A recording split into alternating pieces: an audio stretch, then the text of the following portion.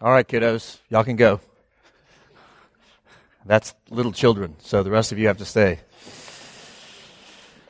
So my name is Nathan. If I've not had a chance to meet you, so glad you're here. Welcome to Restoration Church. We're glad to serve you God's Word this morning, and that's what we're going to do. But before we get started, as you're passing the basket, my timing's not really good, but it's okay. I'm going to go ahead and pray anyway. So those of you in the back row, keep your eyes open. All right, let's pray real quick. Father, we thank you for your word. Thank you that you've given it to us, that we can know something of you. We pray that by the power of your Spirit, you would open our eyes of our heart, that we might behold you. And in particular this morning, God, we pray that you would help us to understand the grace of salvation. We ask it in Jesus' name. Amen. Well, as Joey mentioned, we are starting a new series this morning called, I think it's called The Five Solas. I'm not sure what we call it. I'm never good with titles or sermon titles. But yeah, we're celebrating, or actually thinking in particular, about the Reformation. So October the 31st is the 500th anniversary of the Protestant Reformation. And the Reformation was a series of events that quite literally changed the course of history. And we're going to take the month of October to remember what the Reformation was about, and also consider some key players that went inside of that movement. And so what we're going to do is, in each sermon, we're going to try to follow one person from church history in order to tell the ideas that those guys sort of dusted off in relation to the gospel. What the Reformation did is they dusted off the clarity of the gospel that had gotten clouded by bad teaching over centuries. And so, at the front end of this sermon, I want to make this series, let me make a couple things very clear. First off, the men that we're going to consider were saints, but they were also, like us, sinners. You need to know that. So while they did amazing, great things that we will document, they also advocated some things that are not in keeping with the grace of the gospel. And so from Martin Luther's well-documented treatment of the Jews to John Calvin's advocating the execution of Servetus, these men were men of their times, and they advocated some things that we should detest. And while in many ways these guys are heroes, they also remind us a lot of ourselves, and even our heroes in the Bible, that made amazing decisions for the greatness of God, but they also made some really, really bad decisions. So in that way, these heroes that we will consider are similar to them. The most important thing that we need to consider about these guys that we will look at over the course of this month is that they pointed us to Christ. And He is our hope. The reason why those guys were so helpful to us is because they pointed to Christ, and He is our captain and our salvation. So keep that in mind. Be encouraged, be informed, be inspired by these men, but be warmed by them too. They were imperfect people. But secondly, as we consider this, it's important to note that the men and women of the Reformation were not creating a new sect of Christianity. So they were simply, again, dusting off the pure, distilled gospel. The gospel that I mentioned was sort of clouded by poor teaching. And so that is why it is called the Reformation. It's the reformation. They're not forming anything new, they're reforming. And so there's 5 statements, you've heard them mentioned a good bit this morning already, that sort of encapsulate what the Reformation was about, what they captured, what they taught. They're sometimes called the 5 solas. Solas is Latin for the word only. And so the 5 onlys, we could say. And each week, we're going to look at one of those solas while telling the story of one of the reformers, while also expositing a text. So you can pray for me. So it might be a little too ambitious. We'll see. But the 5 solas, again, tell the story of the gospel. So when you think about the 5 solas, the 5 onlys, they're telling the story of the gospel, how someone can be born again and changed by His grace. So those 5 sola goes like this. They say, we are saved by grace alone, through faith alone, in Christ alone, for God's glory alone, as it is revealed to us in the Scriptures alone. We'll look at those each week. Next week, John Erickson, the speaker from the men's retreat, will be here, and he will be taking a look at John Calvin, discussing faith alone from Ephesians 2, 1-10. But today we're going to look at the first one, grace alone, by telling the story of Martin Luther, the kind of captain of the Reformation. He's the one that is attributed to beginning the Reformation, although it should be noted that, first off, he never intended to do that. He did not set out to start a reformation. You'll see it kind of came upon him. But also, there were men before him, before Luther, guys like John Huss and John Wycliffe, that were already saying the kinds of things that Luther said well before him. But regardless, Luther was the touchstone that the Lord used to light a fire that swept through the Western world. And we will tell his story and consider grace alone from a text in Scripture that has come down to us as Martin Luther's Tower experience. So again, it's in Romans 1, 16 and 17. So go ahead, if you haven't already, turn there to that passage. For that passage was the passage that God used to change Luther's life in many ways. And so let me give you a little background to his Tower experience of Luther. Martin Luther was born in November of 1483. His father, John, was a miner. And John noticed that his son, Martin, was kind of a bright guy. He liked studying. He liked thinking.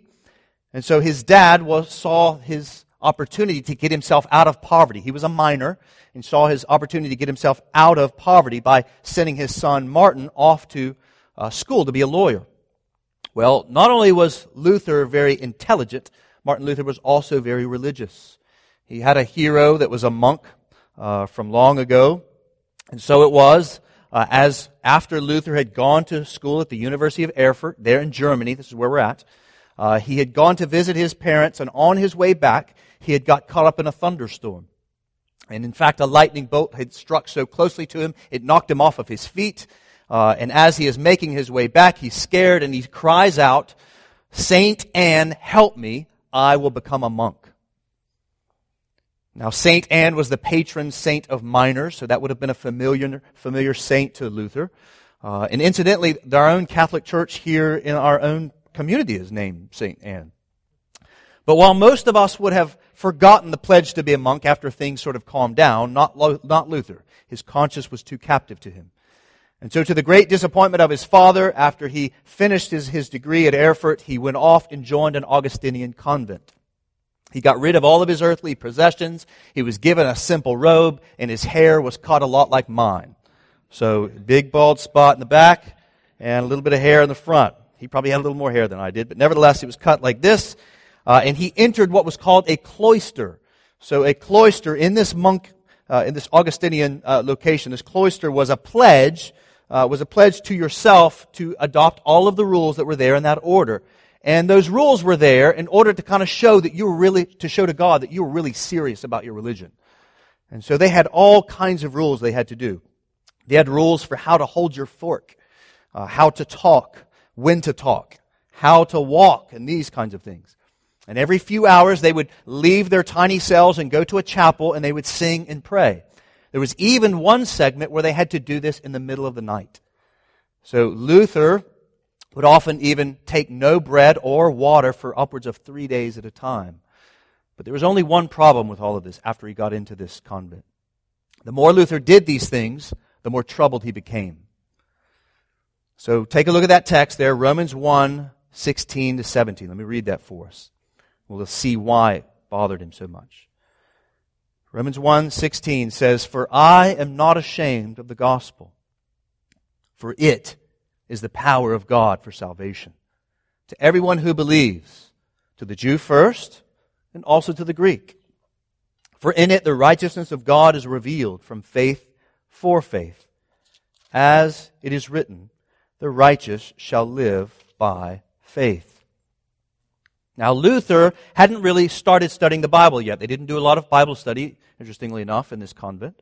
But that idea that he was familiar with there in verse 17, the righteousness of God, that's what troubled Luther so much. That language of righteousness of God that was to be revealed. Of that verse, Luther later said, quote, "I did not love, yes, I hated the righteousness of God. I was angry with God and said, as if it is not enough that miserable sinners eternally lost through original sin are crushed by every kind of calamity by the law of the Decalogue," that's the 10 Commandments. "The gospel," he says, "threatens us with his righteousness and wrath. Thus I raged with fierce and troubled conscience." Now Luther had been taught there of verse 17 that the righteousness that is revealed is a righteousness that only condemns. That's what he had been taught. And so, the more Luther did to perform his own righteousness, the more guilt he would feel. He kept noticing that he never could do enough. And so it just hung over him. And so he had the opportunity even to go to Rome. So he's in Germany. He had the opportunity to go to Rome where he could perform all kinds of deeds there in Rome to kind of work off his sin and to try to get more into God's good graces. The Roman Catholic Church taught him that if he did these things, went up these steps, said these prayers, saw these things, he could work it off.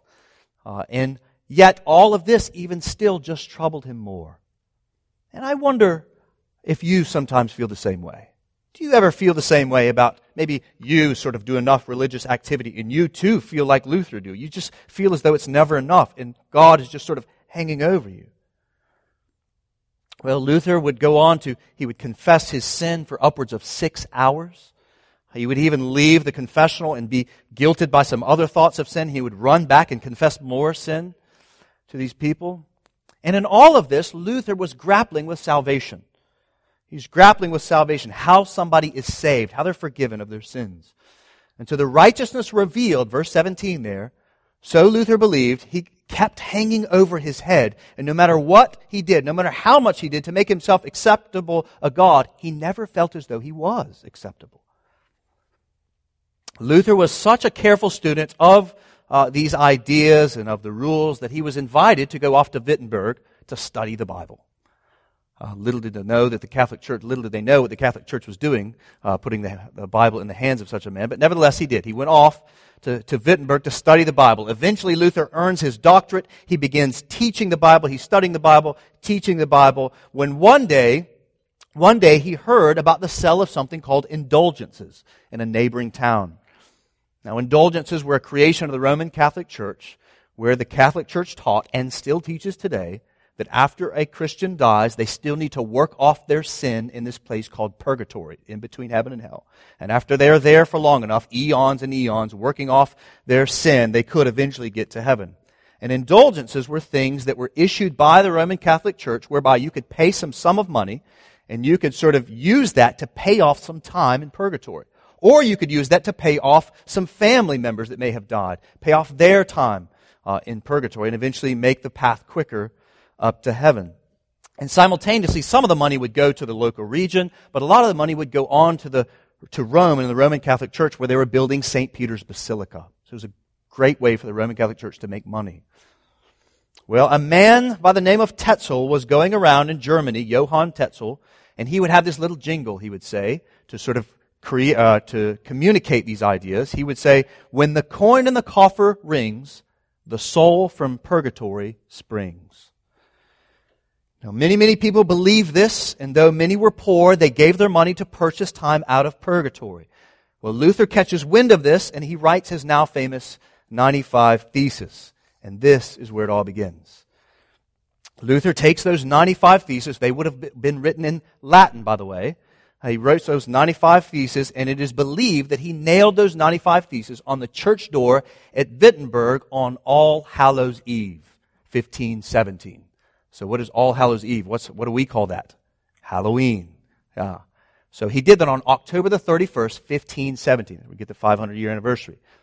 So on the next day, November the 1st, was All Saints' Day, where people would have come to the church to celebrate the saints, which by Roman Catholic Church would be these kind of particular saints, like St. Anne, not the saints that are in Christ. So he writes that, he puts that up there, but it's important to note, Luther did not write those theses in order to begin a Reformation. He did it to call out a debate about the sale of indulgences. And his first of those 95 Theses explains what he was after in writing these things. And he wrote, quote, "When our Lord and Master Jesus Christ said, 'Repent,' referencing Matthew 4:17, He willed that the entire life of believers to be one of repentance." So you see, Luther understood that to sell indulgences was an attempt to buy your way to heaven. And he knew that the Bible did not teach that. He also knew that that diminished the work of Christ. And so he knew that we needed to repent of our sins, not to try to pay them off with our money. But again, it must be stressed here, Luther was not trying to start a reformation. He was just trying to be a good pastor to his people, try to teach them the Bible accurately. And he thought that he was being a good Catholic and that Tetzel had got it wrong. But everything could have stopped right there when he posted those theses to issue this debate about indulgence. Everything could have stopped right there were it not for some enterprising people. For about 60 to 70 years prior to that, there was this great invention. Anybody know what it was? It's called the Gutenberg press. That's right. And so what happened was those 95 theses got into the hands of some enterprising people, at which time they go and take it to the Gutenberg press, and then they print a bunch of copies and spread it all over Germany. One of the reasons, by the way, Wycliffe and Huss weren't as widely known because they didn't have the press back then. But that's exactly what happened. His writing, his 95 theses, gets spread all over the place. Somebody gets a hold of those 95 theses, spreads them around, and here's where it begins to kind of catch some speed. Now, I'm going to skip ahead in the story so we can get to the teaching of God's Word. But eventually, the Pope saw Luther's 95 theses. And he sends this Roman Catholic philosophical ninja by the name of Eck. His last name was Eck. And he has a debate with Luther in this place called Leipzig. And Eck baited Luther in the midst of the debate. He baited Luther by asking him if Luther thought that he could understand the meaning of the Scripture apart from the Pope.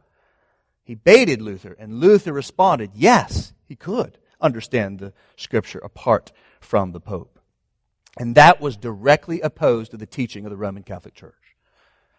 Roman Catholic Church taught that we needed the Pope and we needed other councils along the way in order to understand Scripture. One could not do so without them. And so Luther went back and realized, he began to scour and look around, and he found that yes, indeed, he did not realize it, but yes, indeed, he was opposing Roman Catholic teaching. That in his understanding that he could actually know the meaning of the text without the Pope. And so it was about this time that Luther had his tower experience. So let's take a look at the text, and let's see if you can spot salvation by grace alone, through faith alone. Look back there in the text in Romans 1. Notice in verse 15 there, Paul says that he is eager to preach the gospel to those who are in Rome. Now I want you to notice exactly who he's referencing there. Look back in verse 7 of chapter 1. To all those in Rome who are loved by God and called to be saints. So saints, again, are not special classes of Christians like the Roman Catholic Church teaches. It's anyone that has been saved by grace through faith in Christ. They have been made holy. A saint means a holy one. They've been made holy by Christ. So here, Paul is writing to Christians. And yet we read there, look at verse 15, he is eager to preach the gospel to those who are in Rome. Isn't it interesting? Paul never gets tired of preaching the gospel. He never gets tired of it. And neither should we, right? There are some people that actually think that the gospel is the kind of elementary school doctrine of the Christian faith. They think it's kind of the start, but you kind of graduate beyond the gospel. But that's not the case at all. The gospel is the elementary school, the middle school, the high school, the undergraduate school, the graduate school, the life school. You never graduate from the gospel. You only go deeper into the gospel. And so Paul says there in verse 16, notice that word for, he's explaining why he's eager to preach the gospel. For I am not ashamed of the gospel. Why, Paul, you should ask? Well, here it is, he's explaining why he's not ashamed. For it is the power of God for salvation to everyone who believes, to the Jew first and also to the Greek. Now, by Jew first, then the Greek, he's describing the ethnic order of salvation. It came first to the Jews, and then it spread to the Greeks, or as Paul says in verse 14, the barbarians. If you are not Greek, then welcome. You're a barbarian. So that's what he says. So that's sort of how it traveled from the Jews and eventually Greeks on to the barbarians.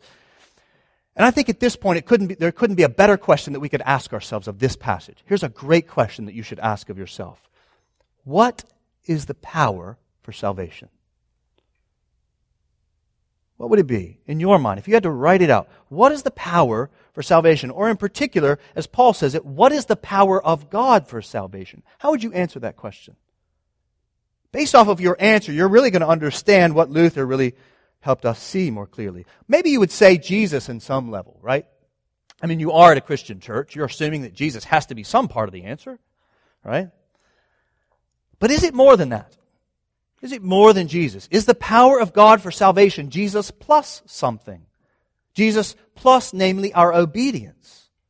Well, see, guys, that's what troubled Luther so much. He believed the grace of the gospel of salvation. The Catholic Church still believes grace of God for salvation. But he did not believe the grace of the gospel for salvation alone. He understood that grace sort of leaked, and that he had to constantly fill up the leaking grace by, yes, trusting Jesus, but by also trusting all of his religious activities. Those means of grace.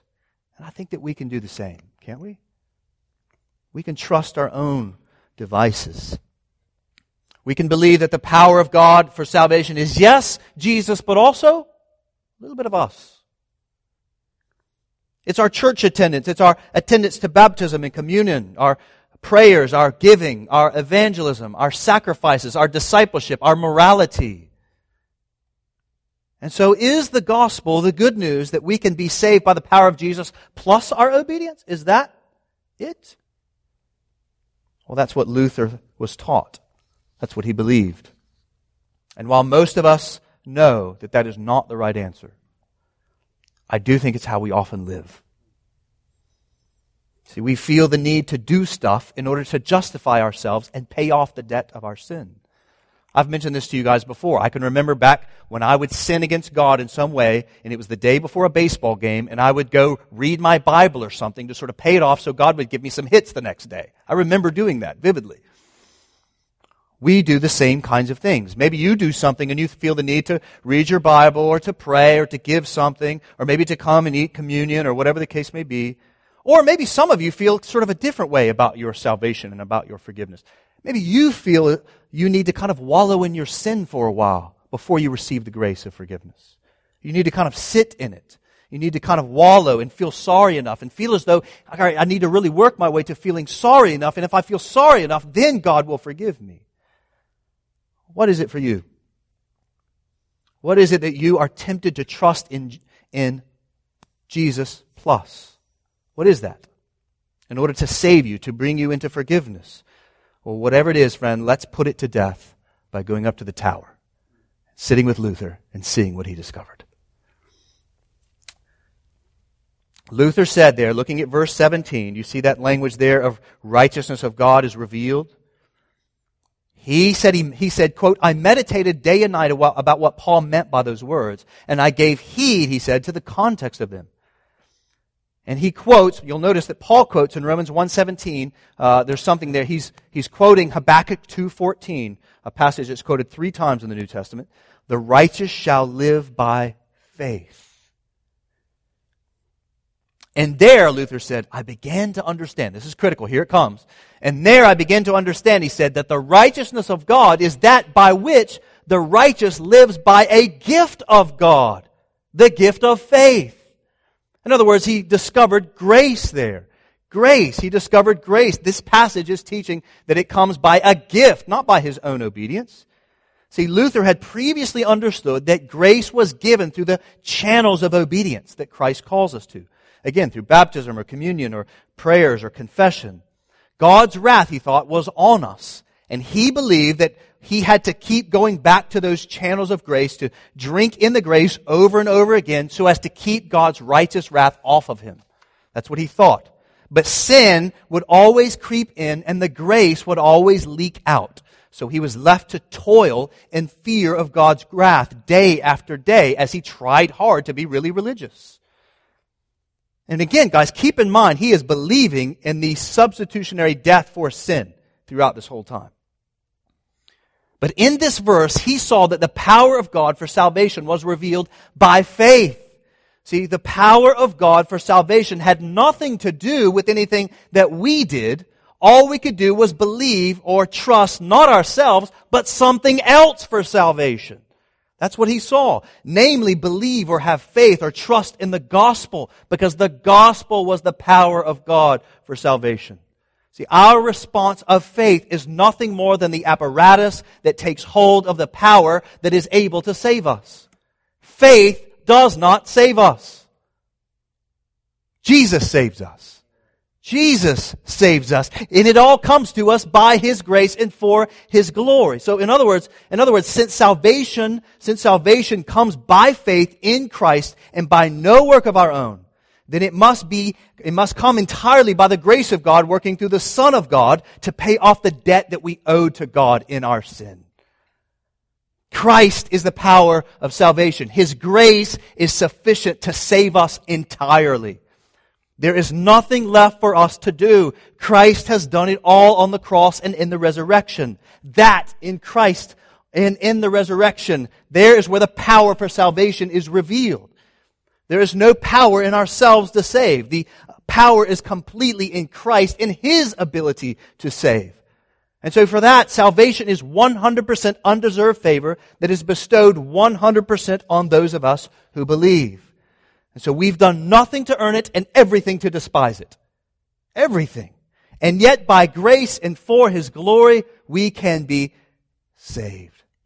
Through grace, the righteousness is revealed. It is given to those of us who believe. And this is exactly what we find in other passages of Scripture. Take a look at Ephesians 2:8. This is what John will open for us next week.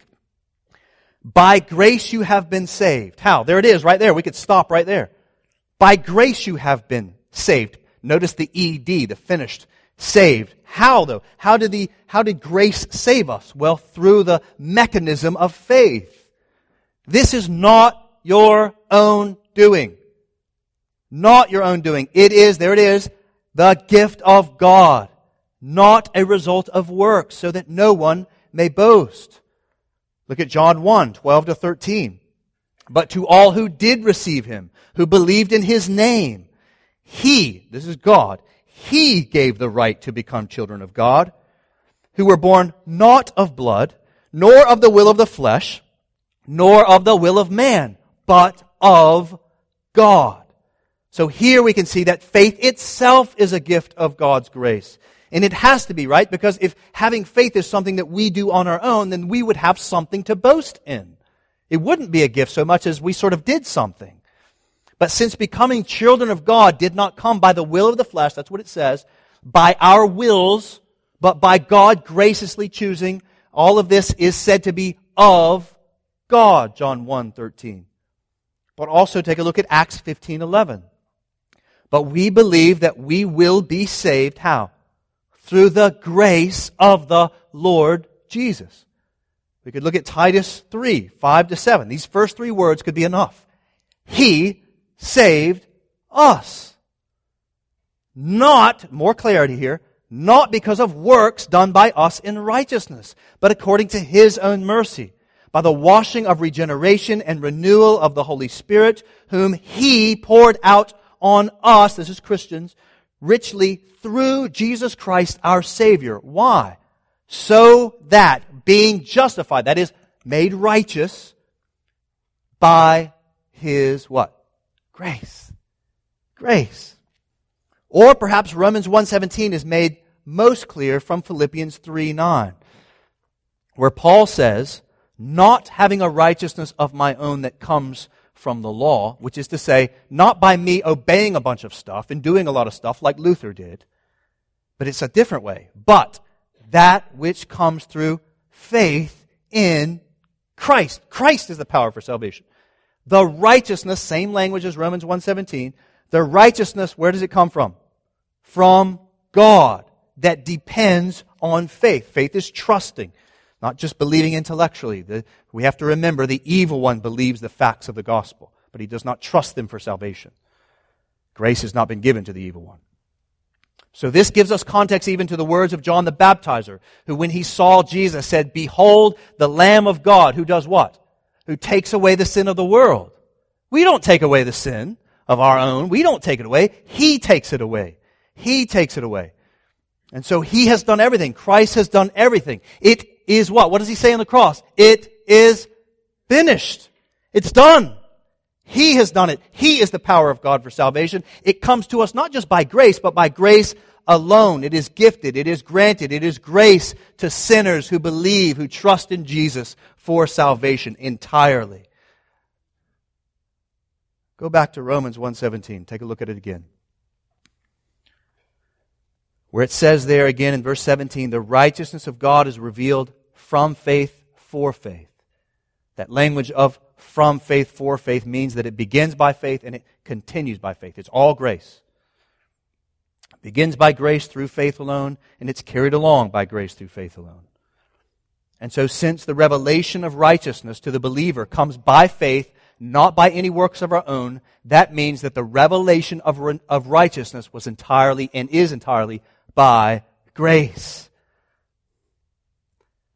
You see, Luther was forever changed when he saw this, because he finally understood that the righteousness of God was not a club to threaten us with. It was both a gift and the power to effect his salvation. And as soon as Luther saw this, he walked through the gates of splendor and was free to love God and not live in constant fear of God. He was free. He was forgiven in Christ. Christ had done it all for him. As Paul wrote in Colossians 3 verse 2, he was dead and his life was now hidden with Christ in God. And it all came to him from the grace of God.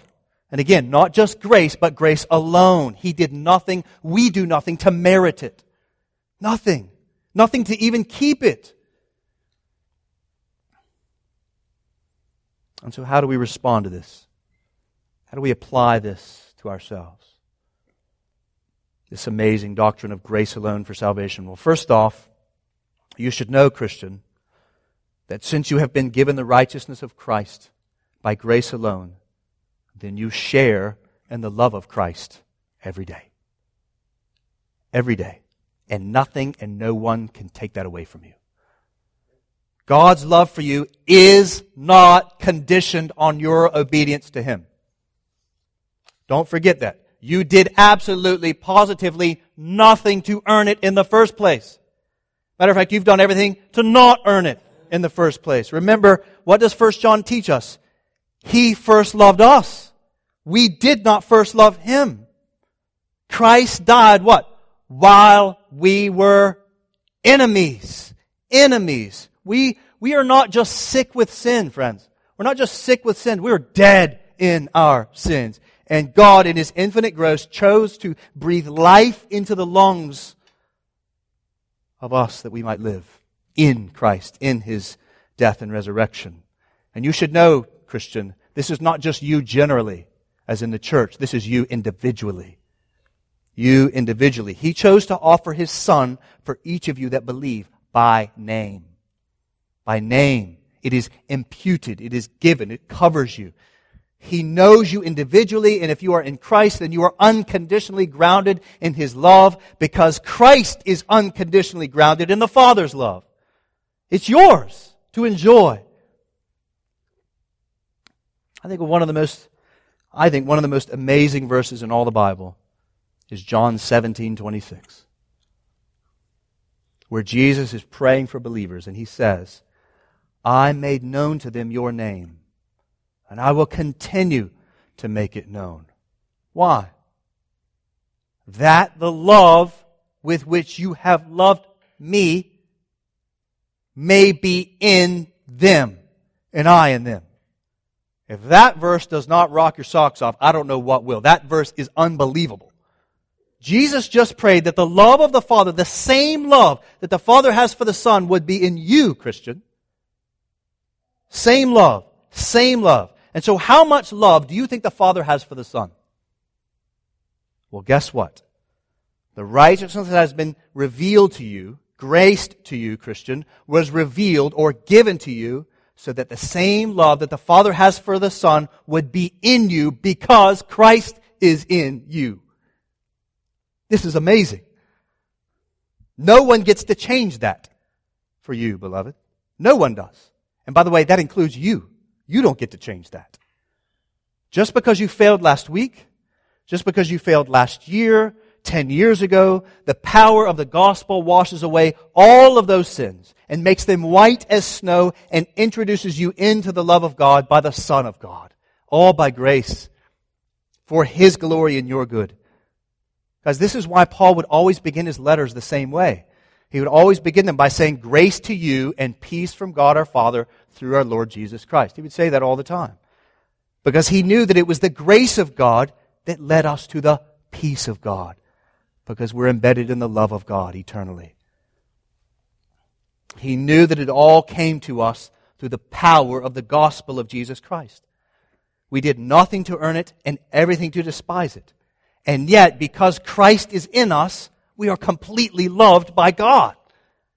No matter if we are tall or short, or fat or skinny, or white or black, or American or Russian, Republican or Democrat, successful or unsuccessful, single or married, or somebody that has it all together, or somebody that just doesn't have it together at all. Loved by God eternally. He loves us. See, your spouse, your children, your coworkers, your boss, whatever, their love for you may wax and wane, but not the God of the universes.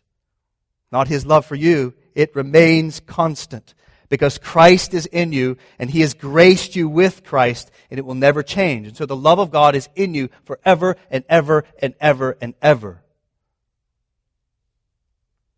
And by the way, friends, that includes those of you that have been sinned against. Some of you have had some things happen to you that make you think that you are unlovable, that you're sort of broken in some way. Well, if you are in Christ, you are loved by God. Loved by God. You are not damaged goods, nor are you broken. You are a son or a daughter of the Most High God, and He has set His affection upon you from eternity. He has shown you grace that He might love you forever. Enjoy that truth. No matter what lies the evil one may whisper in your ear, the truth is, beloved, you are God's beloved, because He has graced you with His righteousness that you did nothing to earn, and He keeps it on your behalf as you trust Him. But what else might we learn from this doctrine of grace alone for salvation? Well, let me address those of you that have not yet trusted Christ. Those of you that are not a Christian, you're thinking about Christianity. It's possible that you came in here today thinking much the same way as Luther did. That you sort of thought that you needed to kind of do a lot of stuff to kind of make your way and clean yourself up to be pleasing or acceptable in the sight of God. Maybe you thought that. Maybe you thought that you really needed to be religious. That's why you came to church. Like, well, I'll go to church today. That'll kind of make God happier with me. Or maybe you knew that you needed grace, but you didn't know that you needed grace alone. You still thought that God needed you to perform in order to earn His love and His forgiveness. Maybe even someone taught you that from the Bible. Well, hopefully what you've seen this morning is that the power of God for salvation is found in the gospel. It's in the gospel. It's found completely in Jesus. It's not in you. He performed, Jesus did. He performed the righteousness that none of us could have. Therefore, He could atone. He could pay for the sins of our lives on the cross. Because again, we were not just sick, we were dead in our sins. He does that on our behalf. Because again, apart from Him, we're dead in our sins. And so His resurrection then is a promise of new life for all those who believe. They're born again. He is our only hope. We have no hope in ourselves. And so that tells you two things, friend, as you're evaluating the Christian faith. That should tell you two things. If salvation comes by grace alone, through faith alone in Christ alone. That should tell you two things. The first thing that it should tell you is that it's okay to not be okay. You don't have to hide what you've done or what's been done to you. You don't have to hide the fact that you don't know where the book of Habakkuk is. All right? You don't have to hide the fact that you don't know how to pray and you're scared to pray out loud or whatever the case may be. God tells us that His power is made perfect in weakness. In weakness. And hopefully that makes a little bit more sense to you by now.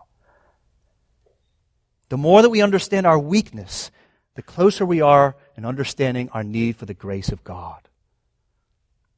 Where we understand the teaching of Christ that said that we must be blessed are those who are poor in spirit. Because when we're poor in spirit, then we're empty and we're able to be filled. Right? And so the sooner, friend, that you lean into your weakness and stop trying to be strong on your own, perform your own righteousness, the sooner you can do the second thing, to be made righteous. Trust Jesus. Trust Jesus. It's okay to not be okay, but secondly, trust Jesus. Or as Paul says there in Romans 1:17, the righteous live by faith. See, Paul says that the gospel is the power of God for salvation. It's not you. It's not the gospel plus you. The gospel is the good news of Jesus Christ who takes sinners and makes them into saints by His grace and for His glory. So Jesus says, friend, He says to you, as you're thinking about what it means to follow Christ, Jesus invites, He says, cast all your cares upon me, for my yoke is easy and my burden is light. Cast them all. So friend, receive the grace of God, enjoy the love of God as you cast all of your shame, all of your guilt, all of your fears upon Him. Trust Him and receive the grace of God by believing Him. And trust the whole of your life to Him. Receive the righteousness of God that comes by faith, by believing in Jesus alone. And give Him all of your shame and all of your guilt and all of your fears. And if you'd like to do that, friend, then you come talk to me. Come talk to maybe the person that you came with today. When you're at lunch today, tell them, listen, I'm a mess, but boy, I need grace. Not just grace, I need grace alone because I cannot do this. And let that person then, if you're that person at lunch today, you should tell them, well, let me tell you about the greatness of Christ. And for those of you that have already believed, remember that your believing, your salvation came to you by the grace of God alone. As Paul wrote to the Galatians, you began by the Spirit, so don't think that you can be perfected by the flesh, which is to say, by your own efforts. It's from faith for faith. It's always grace through faith, always working it out. You're not perfected by your flesh. God, in His infinite grace, chose you from before the foundation of the world to lay His affection upon you, His grace upon you, to reveal His righteousness to you. And so enjoy His grace this week. And guess what? Tell somebody about it. I guarantee that your coworkers, your friends are exhausted from trying to be good. Just tell them, I'm not good. Jesus is good. I put all my trust in Him. I can remember when we would go to New Orleans and we would clean up those houses after Hurricane Katrina, and we would get done and they cleaned it up. The people were always like, oh, thank you for driving down from North Carolina to come clean up our house. And I would tell them every single time, I'd say to them, listen, I want you to know the reason why I did this is not because I'm a good person, because you know what? I'm not. I did this because of the grace of Christ. And I want to give you that grace. I want you to know something of it. So tell people about the grace of Christ. And don't forget that it's good news. Be free. You don't have to perform. Trust Jesus. Is there something to us working on our faith? The Catholic Church said to Luther, you teach people this, they're going to start just not doing anything. I think sometimes the Catholic Church might have been right about that. We can abuse grace, but understand we work from grace, not towards it. Because if you work for grace, then you totally lose grace. Well, let's conclude with the rest of Luther's life and hopefully illustrate these truths that he stood for. And we now stand to benefit because of his work. Well, having walked through those gates and having entered paradise at the discovery of salvation that brought righteousness by grace alone, through faith alone, Luther was unwilling to back down from the bullying of the Roman Catholic Church, to renounce that gospel. And so after Eck had baited Luther in his debate and exposed Luther for teaching the same things that people like John Huss did 2 centuries before, the Roman Catholic Church put out this bull. Right? It's not an actual bull. They're like, go get, bull running through the streets. It wasn't that. It was a notice. It was a notice which called for the excommunication of Luther. And by doing so, they deemed Luther a heretic. Now, for some of you think, what's the big deal? So what? The church thinks he's excommunicated from the church, right? I mean, the reality is, right, if you believe the same gospel I'm preaching, guess what? The Roman Catholic Church thinks you too are excommunicated. And you too are a heretic.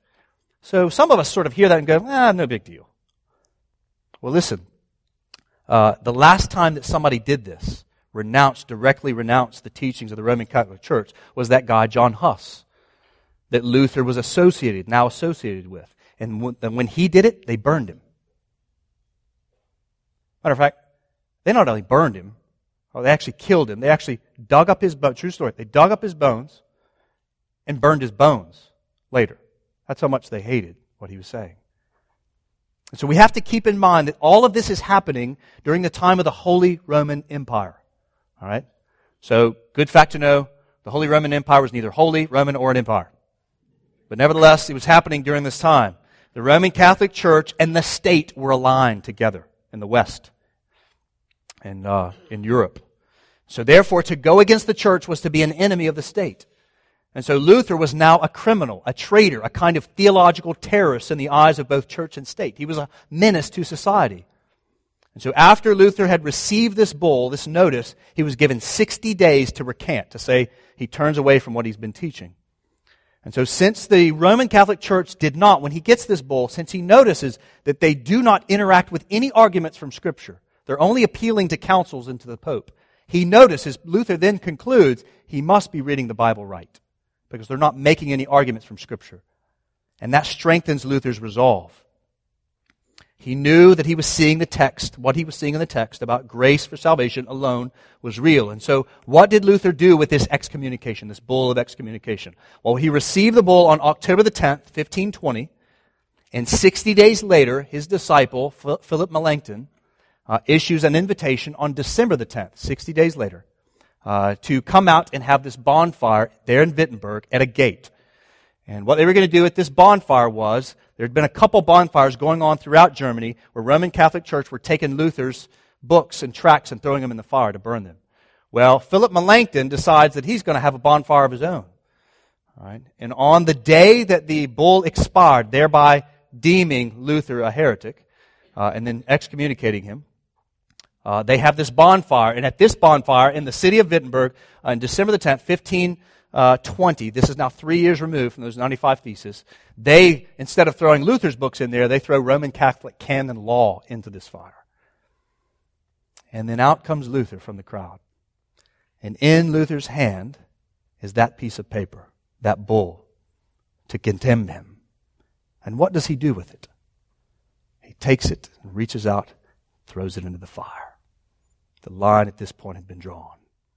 He would not turn back. How could he turn back when he understood this beautiful grace alone salvation? He did not turn back. Well, what would the church and the state do with Luther then as a result of this? Well, Luther had been producing, as I mentioned, book after book, tract after tract, and his works were spreading like wildfire around Germany thanks to this recent invention of the Gutenberg press.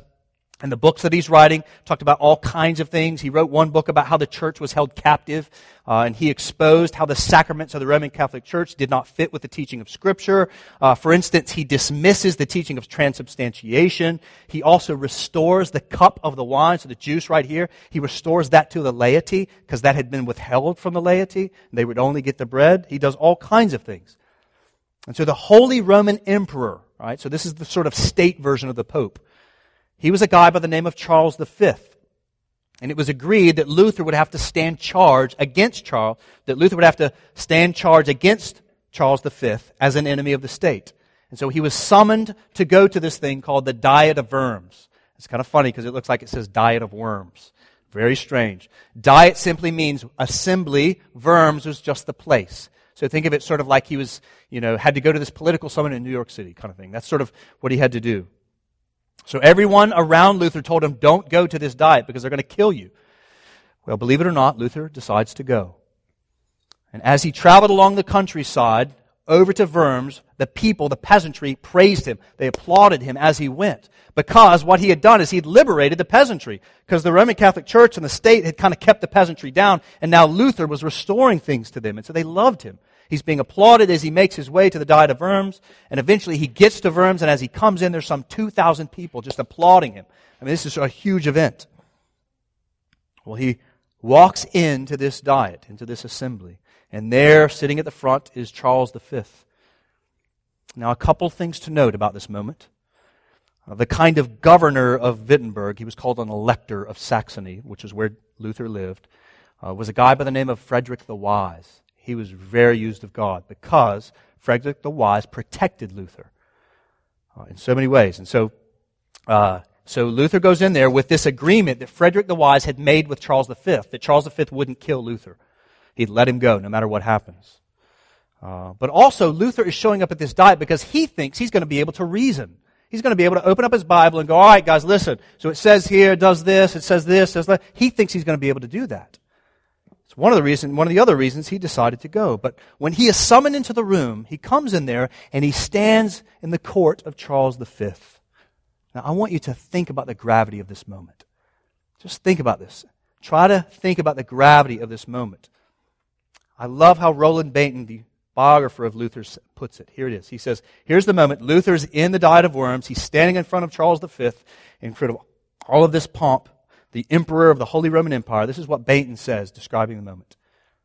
Here was Charles, heir of a long line of Catholic sovereigns, of Maximilian the Romantic, of Ferdinand the Catholic, of Isabel the Orthodox, ruling over a vaster domain than any save Charlemagne, symbol of the medieval times, incarnation of a glorious if vanishing heritage, and here before him, a simple monk, a miner's son, with nothing to sustain him save his own faith in the Word of God.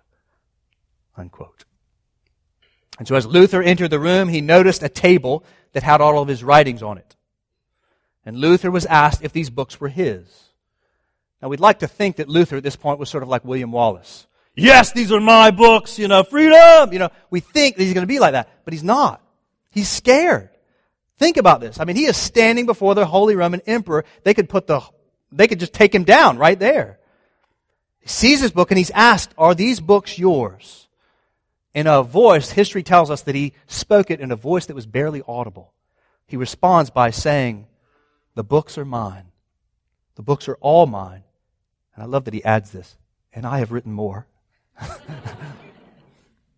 I think I would have just said, yeah, they're mine. But he's like, no, yeah, I've written those, and I've written some other ones. So, and guess who's in the room at the time? It's his old rival Eck standing there. And Eck responded to Luther, well, do you defend them all, or do you care to reject a part?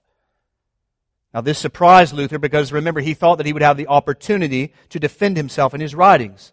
But it was only a simple question. Well, Luther responded, this touches God on His Word. This affects the salvation of souls. Of this, Christ said, he who denies me before men, him will I deny before my Father. To say too little or too much would be to be dangerous. I beg you, give me a little time to think over it. Now, this surprises everybody in the room. They thought he would be courageous and just sort of saying he was courageous, but he needs some time to think about it. So he goes and spends the night there, and he wakes up the next day and he comes back. And as he comes back into the room, Luther attempts to kind of separate the manner of each of his books. He would sort of say, well, this book is sort of about that, and this book is sort of about this, so I can't sort of deny them all. But Eck breaks in and says, Martin, how can you assume that you are the only one to understand the sense of Scripture? Do you or do you not repudiate your books and the errors that they contain?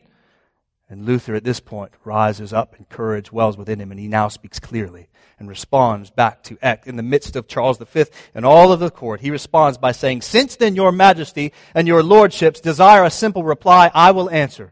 Unless I am convinced by Scripture and plain reason, I do not accept the authority of popes and councils, for they have contradicted each other. My conscience is captive to the Word of God. I cannot and I will not recant anything, for to go against conscience is neither safe nor right. God help me, amen. Now later they add, it's said that he's added, here I stand. So help me God. So there it was.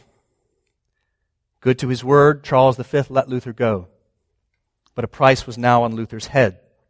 It's a great story, which I won't get into. He leaves the Diet of Worms. He's smuggled along the way, taken under captivity. He can't even see where he's going, so he could not know where he's actually at. Frederick the Wise has orchestrated all of this, and he's taken to a castle at Wartburg, and there in that castle in 11 weeks, folks, in 11 weeks, he sits in a castle and does nothing but translate the New Testament into German so that everybody could read it.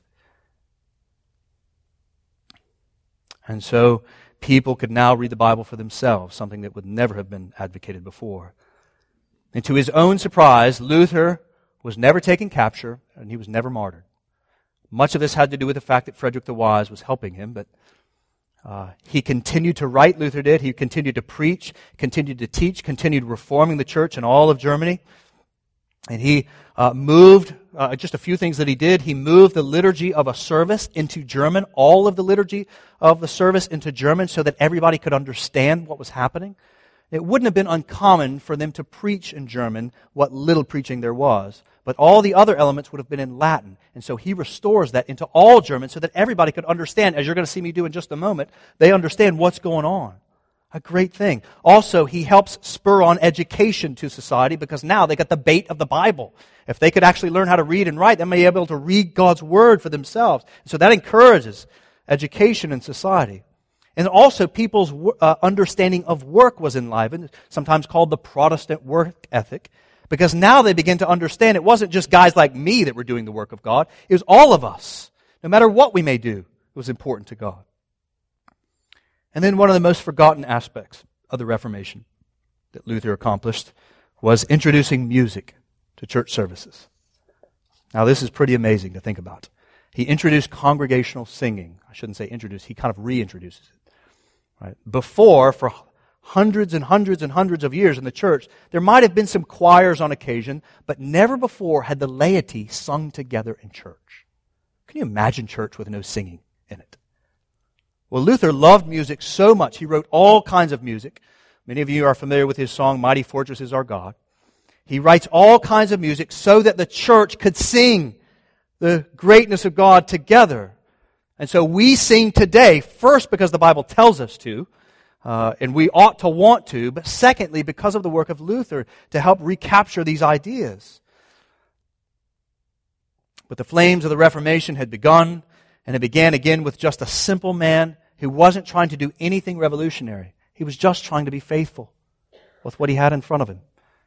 He loved God and he loved his people and he was willing to stand in the gap because he had been changed by the grace of God. He wanted God most notably to receive glory, and he wanted the people under his care to know the truth. But again, most notably, he wanted them to know that salvation is by grace alone, no merit of our own, through faith alone. He wanted them to know that and be changed by that. He wanted them to know that the power of God for salvation was in the gospel, was in Christ and His work.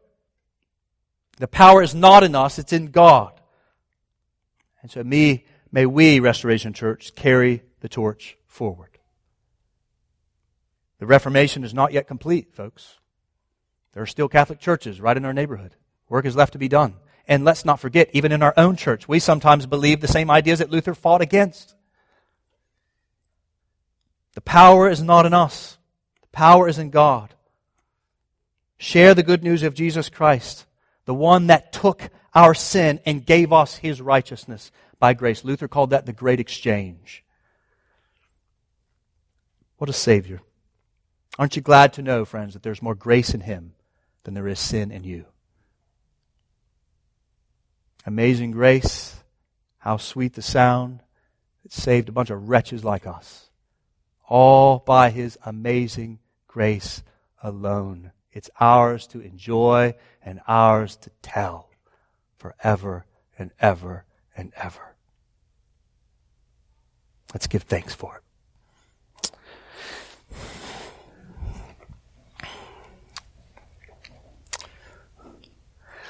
Heavenly Father, we thank You for grace. Grace is what we needed. Grace is what You've offered us. We're thankful, God, that the righteous live by faith. That we could be made righteous because not by anything that we have done to earn it, but because we trust something else. We trust the power of You in Christ Jesus.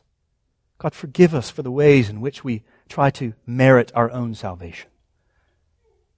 And make us more and more thankful that You've done it all in Christ Jesus. May we be quick to speak of it, to enjoy it. We thank You, God. Thank You for grace. Thank You for Christ, in whose name we pray. Amen.